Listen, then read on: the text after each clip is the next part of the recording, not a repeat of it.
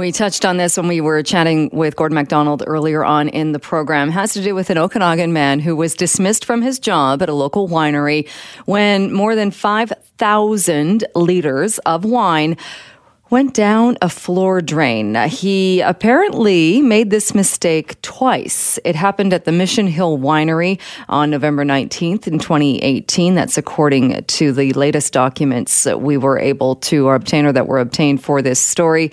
And again, that was the second time he had made this mistake, that while flushing out the pipes, that he didn't change a valve that he was supposed to change. And instead of the water going down the drain, well, it was the wine. And it was more than $100,000 in losses, this latest mistake, about $162,000. So the question is, was the company justified in firing the man because of these mistakes? Let's bring in Lior Samfiru, who is an employment lawyer at Samfiru Tumarkin LLP. Lior, thanks so much. Great to chat with you again. Good afternoon. Thanks for having me on. What's your take as an employment lawyer on this case? So if you told this story to most people, I think they would say, listen, that guy made a huge mistake, cost the company a lot of money. Clearly, that's cause to let him go.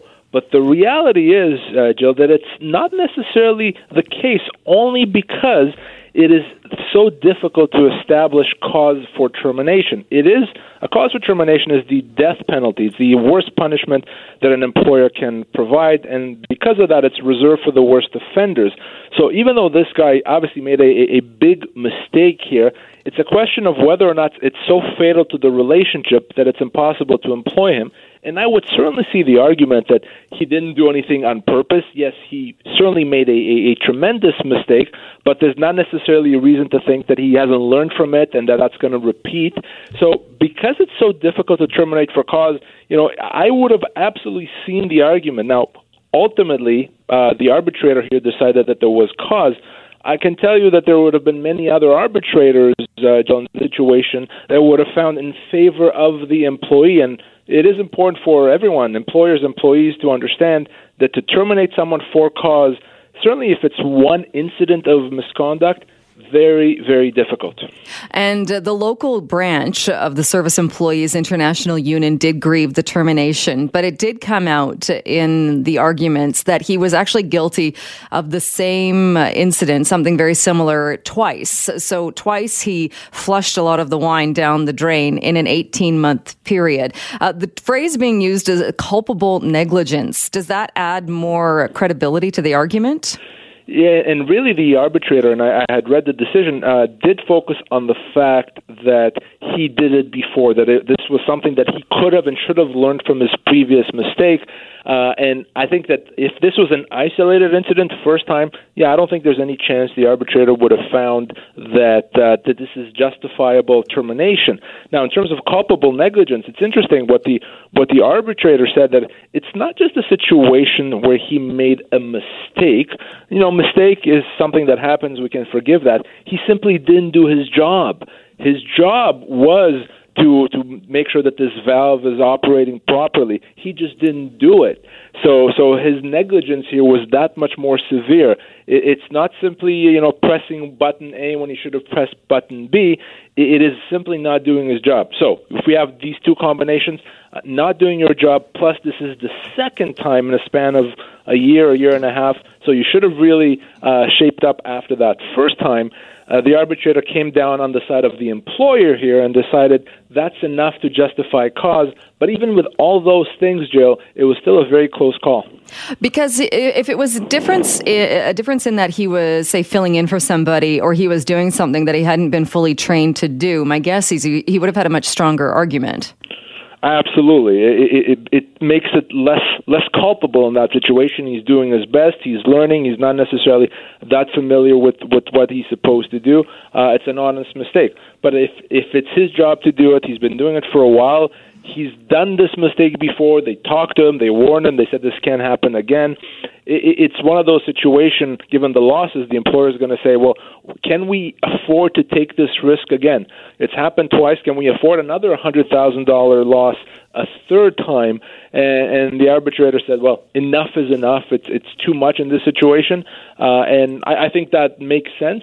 But even still, remember, the only reason the union grieved this is because they felt that despite everything, there is still an argument that it's not cause. And again, keeping in mind, it's very, very difficult to establish cause. What about the argument he made during the hearing as well? He noted that the workload and the pressures were extremely busy at that time of year, saying he was working weekends through the week, and that his overtime for that period was about 257 hours. That is definitely a mitigating factor. We're all human, and he says, I'm human. I was trying to do my best and trying to, do everything at once and overworked, etc. But ultimately, I think, and that argument does have some merit, no question. But ultimately, I think the arbitrator found that the mistake here was such an important, trivial, and essential part of his job that there really would be no excuse. If you're not doing this part of the job, why are you even there? You're the valve guy. You have to make sure that the valve from tank A to tank B is operational. If you're not doing that, then may as well not be there. So you can't hide behind the fact that your workload is so high. So ultimately, while it was a mitigating factor, not enough to win the day here and to say that no, the termination was not justified. So with that finding, then clearly he's not getting his job back. Is he entitled to severance pay? So in this situation, given the fact that the determination was that there is cause, he would not be owed any compensation. In a unionized environment, if there's no cause, you get your job back, potentially with pay. In a non-unionized situation, if you're terminated when you should not have been terminated, you can't really get your job back. You simply get severance. Either way, that the test is whether or not the company can establish cause. So for him, given the fact that he's unionized, severance would not be an option, and because the arbitrator found that there is cause, he doesn't get his job back either. So ultimately, he gets nothing, no compensation. He simply has to move on and find another job. And having read the ruling and looking at the details of this case, do you think that was the right ruling? I do, and I'd feel very differently if this was a first and isolated incident. I would have said there's almost no way that the incident, as bad as and as extreme as it was, would justify a cause termination.